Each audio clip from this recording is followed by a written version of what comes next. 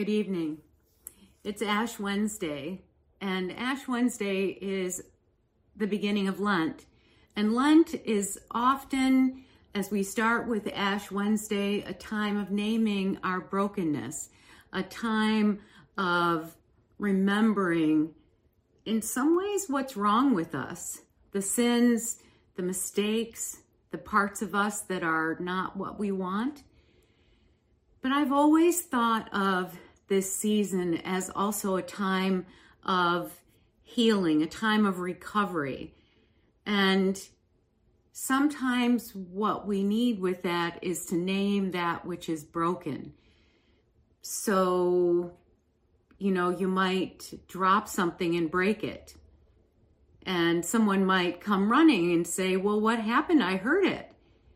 Well, the mug fell off the counter and broke. But it's not really like that. It's really like there's a part of my heart that's broken. There's a part of my body that's broken. And sometimes when I think about the stories of Jesus healing, I hope for my own healing. And I know sometimes what that means is bringing it to Jesus in prayer, bringing it with hope and a sense of believing that that which is broken can be healed in some way, not always the way that we might choose. Matthew 11, verses 28 to 30 says, "Come to me, all who are weary and are carrying heavy burdens, and I will give you rest. Take my yoke upon you and learn from me, for I am gentle and humble in heart, and you will find rest for your souls. For my yoke is easy and my burden is light." It's hard for me sometimes to think of Jesus' yoke as being light and his burden being light. And yet, we're called as disciples of Jesus to take on the yoke of responsibility, to be disciples of Jesus and be a part of the body of Christ. And those who need healing and offer healing to the world are often the very same disciples of Christ. So the promise of Jesus is that he is with us through our weariness, through our burdens, through everything. During this Lenten season, we are going to be putting a prayer of confession at the beginning of our worship service, kind of like, "Here I am, God. I'm coming to worship. Let me lay down some of what I'm thinking about my own brokenness and ask for your forgiveness so that I might truly worship." And so I'd like to invite you into a prayer of confession. Merciful God, we have lived a year of Lent. And in the midst of it all, we have seen love shine through at times. But as we look back in this moment, it feels like a year of broken dreams, broken peace. And we might not have always been discouraged, but we have been discouraged. Even though so much feels out of our control, we also, in the brokenness, in the pandemic, in the isolation, sometimes we see the ways that our own faults and failures, to love each other fully, to care for the least, to honor your creation and to stand up for what's right and good, have not helped. And so we come to you in pieces, fragments, broken shells of our past selves. And as we imagine ourselves walking along the shores of life where there is uncertainty and sometimes pain, we ask that you meet us there. Help us healing God. Show us our own strength. Forgive our inertia, our inability to move. And we pray that in this silence, that we sense and acknowledge our yearning for wholeness.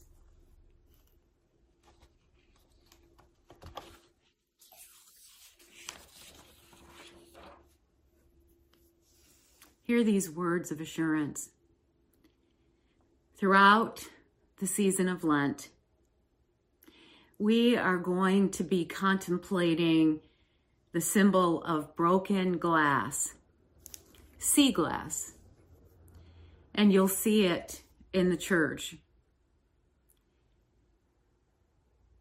An unknown author has said this about glass fragments that are collected from the beaches. You know, sea glass comes from broken bottles and pieces of glass that have been thrown or discarded into the ocean.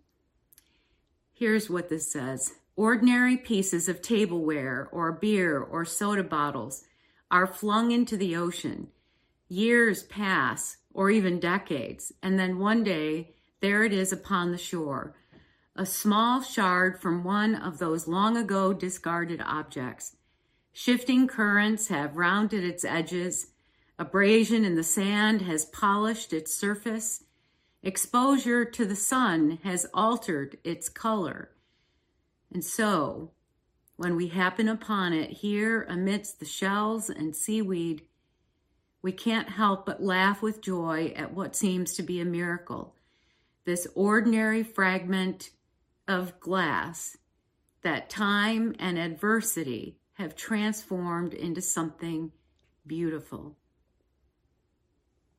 It's one of the things I love about sea glass, about stones that are in rivers that roll and hit each other and how they round and polish each other. And what we know is that it's not by a gentle sea. It's not by a gentle river. It's sometimes vicious and big and violent and scary. Time and adversity, trouble, making something beautiful out of something that was once seen as ordinary and thrown away. Maybe it was already broken, now considered a precious piece that sometimes is made into jewelry. This is the journey that we undertake with Jesus.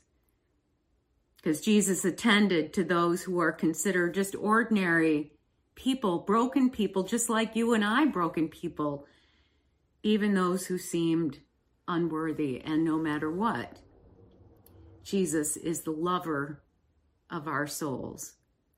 So in the name of Jesus Christ, you and I, we are forgiven. Thanks be to God. My great-grandfather bought a piece of property off the Chesapeake Bay, I don't know, maybe 150 years ago. And there was a time back then when trash was taken in the boat, could be the rowboat, could have been the motorboat, and it was taken out into the water and dumped into the water. Now, this wasn't paper and boxes. This was bottles, beer bottles, medicine bottles, jars, all kinds of things. And right now, when we think of that, we think, oh my gosh, that's horrible. And it was. The broken glass that we had to be careful of when we walked around in the water there, because we hadn't any idea that there were broken things there. Some of those very things drifted out into the current, out into the Chesapeake Bay, out into the ocean. and invariably rolled up on a beach somewhere, at least pieces of them. And someone came along and picked them up and found a beautiful, beautiful stone, maybe brown from a beer bottle or a soda bottle, maybe green, maybe blue, and very expensive jewelry is made out of some of those very same things. Maybe you get the idea of where I'm going, and that is that around us, there are people whose lives look and feel as though they've been thrown away, like nobody cares. Nobody cares that they might be about to lose their place of living. Nobody seems to care that they might not have a job, or they haven't had a job for a long time. And often they are tossed around by the winds of pandemic and change and downsizing. So in this season of Lent, those very obvious types of brokenness, and some of our not so obvious brokenness, the places where our heart is broken but nobody can see it, the places where we struggle with autoimmune diseases or arthritis and no one can see it, but we know the pain that it causes. We each bring brokenness. As we think about these healing stories of Jesus, I believe that we are called upon to look at them and think, not only as a disciple of Jesus, how might I be a part of someone else's healing, but how might I be healed? By remembering the stories of Jesus' healing. And that might seem odd for Lent. People talk about Lent like giving up candy or coffee. Lord have mercy. People think about giving up soda or going to Starbucks or eating out. People give up meat. The question is why? Historically, the season of Lent was not a season of, I'm going to give something up and that's going to make me a better person, or I'm going to give something up and I'm going to give the money to the poor, or something like that. Lent was historically a time of preparing to become a member of the church, to be baptized in the Christian faith, to learn about God, to learn about what Jesus did, to learn about parts of the Bible. And so this isn't so different. This is a journey towards wholeness that we know comes, we pray, in Easter and Resurrection Sunday. This is a journey when we're called upon to look inside and outside and around us, to look at one another and to look at those we don't know, but also to look at what needs in our own bodies, minds, hearts, spirits, homes, families might need the healing, tender touch of Jesus. I have sitting in my lap this piece of wood. I was in Colorado. It was in the first couple of days that I was out in Colorado, and something happened with a family that I loved very much, and our relationship was hurt in that conversation. And so I went for a walk by myself, and I went up into the mountain and I found this stick. It's very complicated. It's twisted. It's got small branches. It's got this little hook. And my thought at the time was that I was going to send it to them. And I was going to send it to them and say, we are all so complicated.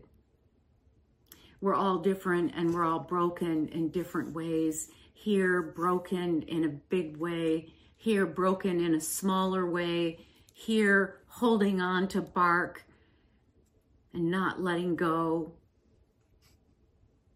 We are all scarred by things that come into our lives. But being in each other's lives and looking for healing is what's most important. I imagined writing something on this. But as the journey went on, I found that it was myself that needed to hang on to this particular stick.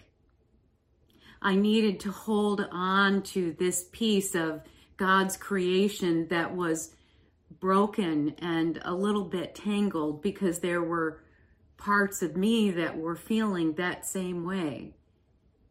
And so I have kept it and even brought it here, kind of like a piece of driftwood that you might find on the beach.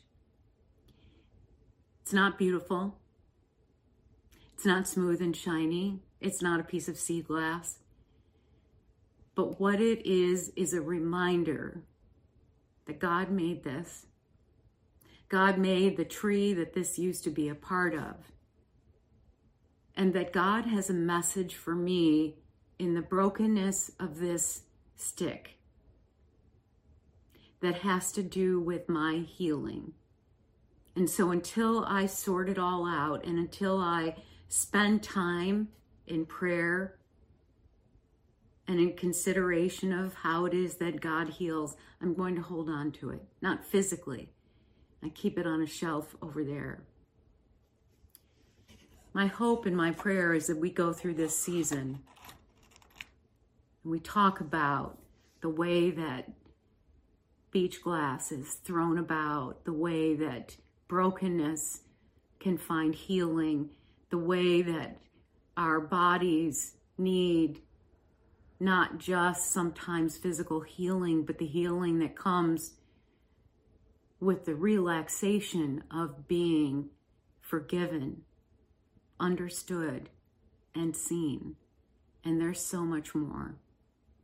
When I do ashes, some people do the from dust you came to dust you return.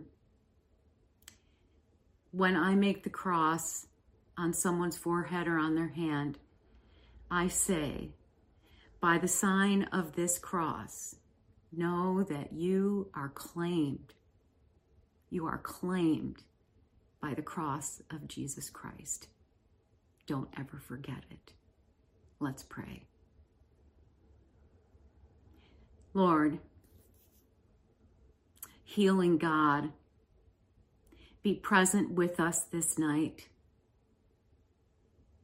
Be present in our holiness, in our helplessness, in our hopelessness, in our time of feeling empty or full or broken or healed. Wherever we each are, be present with us.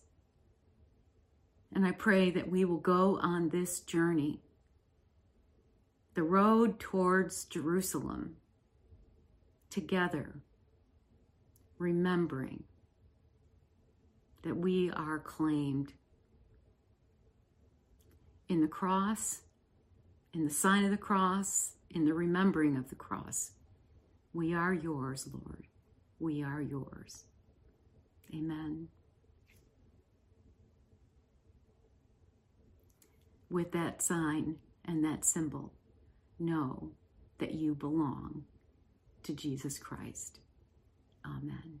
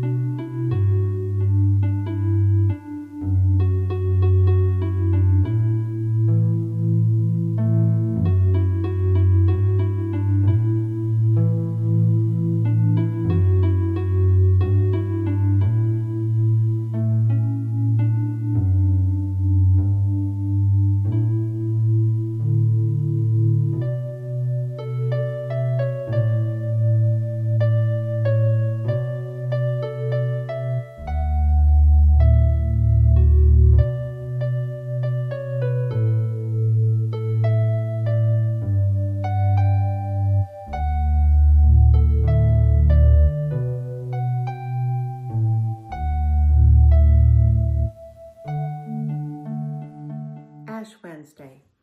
It's a day set apart for us to remember who we are and whose we are. It marks the beginning of the season of Lent. It's a time when Christians from all around the world go on a spiritual journey together, heading toward the cross of Good Friday and toward the resurrection of Jesus Christ on Easter Sunday. And traditionally, on Ash Wednesday, we receive ashes. That's why it's called Ash Wednesday. And the way that it's done is that we would receive ashes typically on the forehead, but sometimes on the back of the hand. And it's done with a mark of a cross. So why ashes? Well, the entire experience is something, it's not a sacrament, but it's used in a way to remind us of some very important things for our Christian life. And the first thing is, ashes are a symbol of our own mortality. So the idea is to remind us that God created us from the dust of the earth and that someday we will return to the dust of the earth, that we are mortal. And I think, especially in, what's it been, a year now for this global pandemic, pretty close. I think many of us have become acutely aware, much more aware of our own mortality, our own fragility, of our own finite being. The idea of the ashes is to bring us into awareness of that. And many times things around us will also remind us of that. So we are to remember through the ashes that we are mortal. And from dust we are created, dust we're going to return. And with that understanding then comes humility. God Almighty is our creator, and that we are human and God made us. And so when we're putting the cross with the ashes on the forehead or on the hand, one of the things that is often said is, remember that you are dust, and to dust you shall return. The thing is, it's important to remember, though, that it's a sign of the cross when that's done. And when it's the sign of the cross, it leads us to recognize that there's much, much more. Because we are more than mortal bodies. Through Christ, we have so much more. There is an eternity available for us. So maybe every time we're faced with anything in our life at all that reminds us of our own mortality or the mortality of the people around us, we can remind ourselves, with Jesus, there is eternity. So ashes are used for that, but then they're also used as a sign of mourning, a sign of acknowledging that things are not the way they're supposed to be.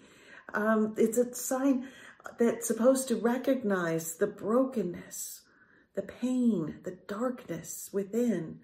It's a mourning over the sin in our life, the sin that we have with others, the sin in the world. It's a symbol of an outward expression of our heart and our mind. And oftentimes, if you read through the Bible, when people would be in a state of pain and darkness, in mourning over sin or any of the other things that are broken in the world, they would put on ashes, sackcloth and ashes, an outward expression of that pain and darkness. And there's a reason why the church decided to use ashes. It's not only for our mortality, but for us too, to recognize this. So we need to always, not only on Ash Wednesday, but always acknowledge humbly our own mortality and our own need for God. And at the same time with that, we acknowledge our own sin, our own brokenness, our own pain, our own darkness. We look intently into our life and see what needs to change. And when we see and we acknowledge and we know we need God, that's where the healing begins. The song that Susan's been playing through this service is a song by 10th Avenue North, and it's called "This Is Where the Healing Begins." And some of the lyrics from that are, "This is where the healing begins. This is where the healing starts. When you come to where you're broken within." So Lent is a time for self-examination. It's important for us to examine ourselves through the Holy Spirit, our thoughts, our actions, our relationships, and acknowledge the brokenness before healing can begin. But God doesn't want us to be stuck there. I mean, so often we can do that. You know, we want to see it and we want to know it, but then we get stuck focusing on the brokenness, stuck focusing on the darkness, focusing on the pain. We're carrying guilt and shame, or carrying a burden that we can't seem to break, a sin or whatever it is. And we're focusing on the things that are broken in our life. But God invites us to something more. Healing. Healing begins when we see the brokenness, when we acknowledge that we need God. And we recognize, though, that Jesus does not want us to stay stuck in that brokenness. That lyric goes on saying, when you come to where you're broken within, the light meets the dark. The light of Christ, the light meets the dark. And so the other thing that's said when we're putting on ashes, another thing that can be said, and I honestly say both, another thing is repent and believe the gospel. The gospel, which is all about grace. Repent and believe the gospel. So the other lyrics are, sparks will fly as grace collides with the dark inside of us. Sparks will fly as that grace collides. Grace is going to come in and fill that darkness because the healing is beginning. The light of Jesus Christ is coming into our brokenness, our pain, our darkness, and bringing his light, his love, his grace into it. And so maybe as we go through our days, just a reminder, not just from the ashes, but in an everyday thing. Every time we see light, every time we turn a light, anytime there's darkness, we turn a light on, we say, Jesus brings light into my darkness. Jesus brings the light. Jesus always brings the light.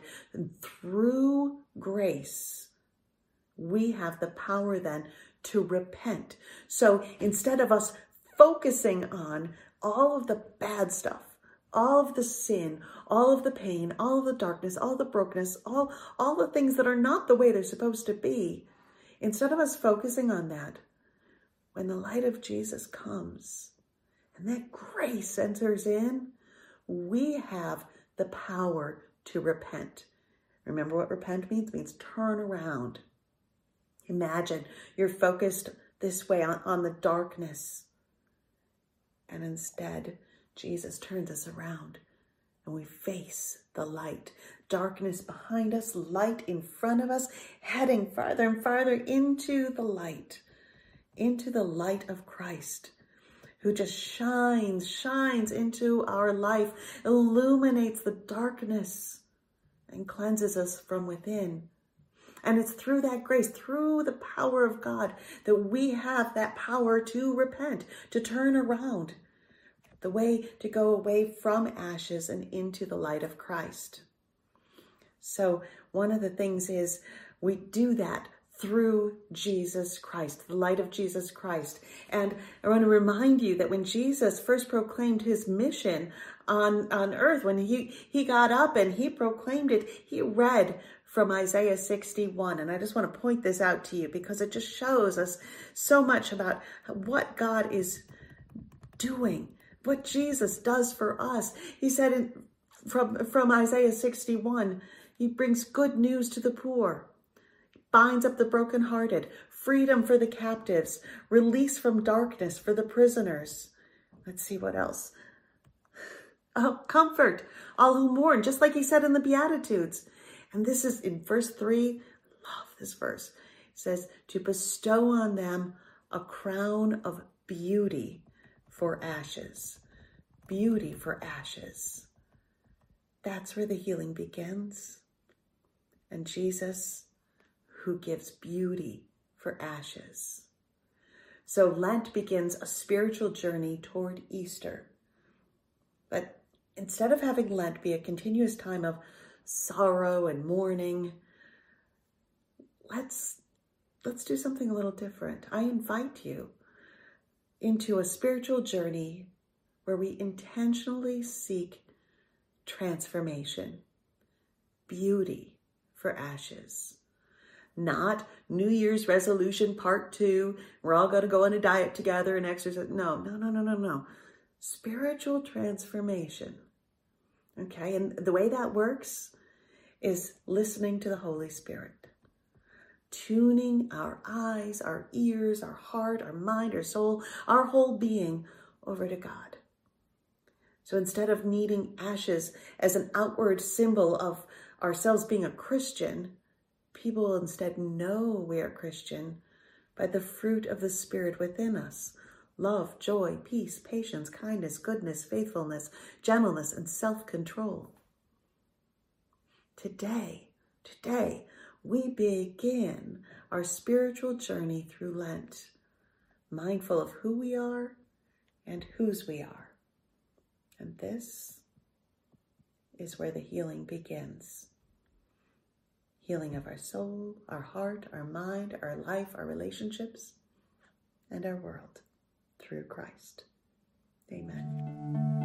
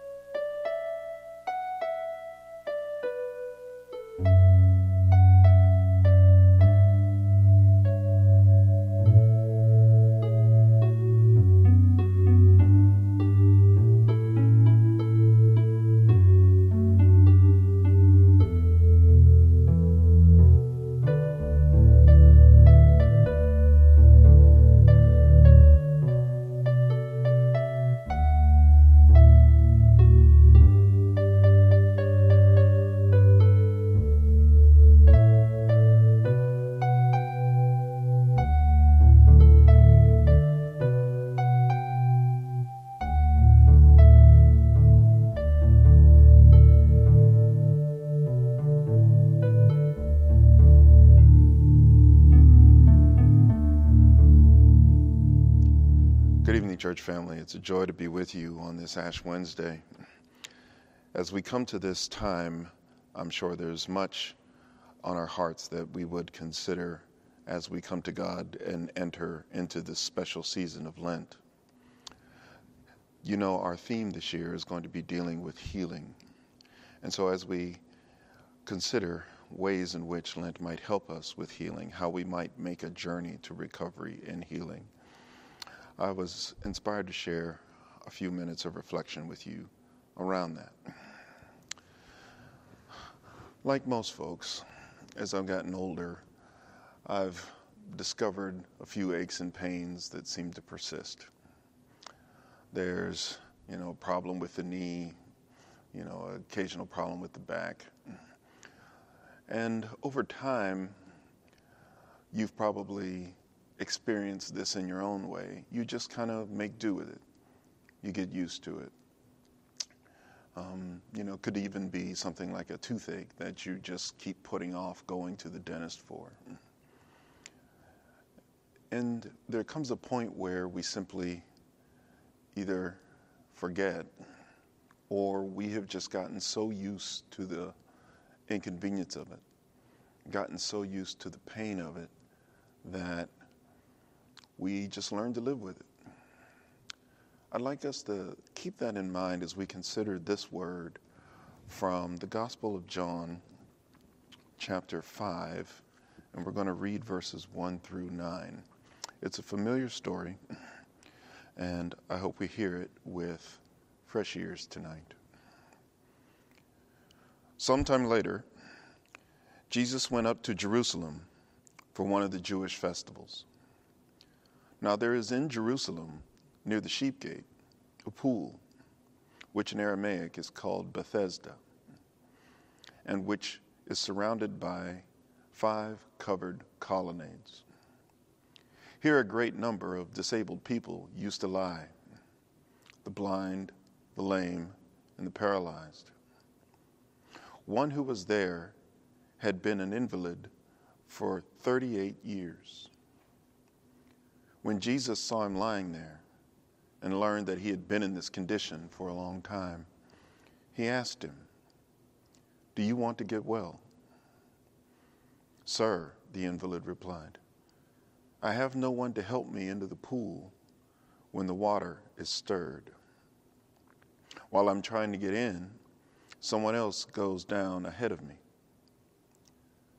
Then Jesus said to him, "Get up, pick up your mat, and walk." At once, the man was cured.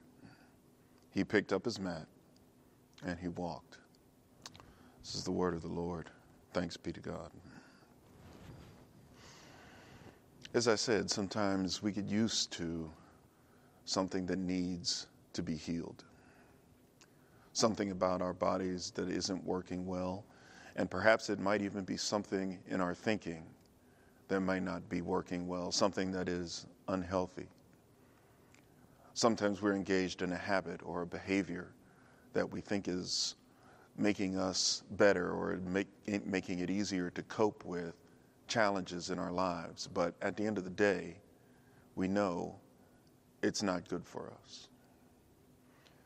As we come to this season, I'm reminded of the situation of this man.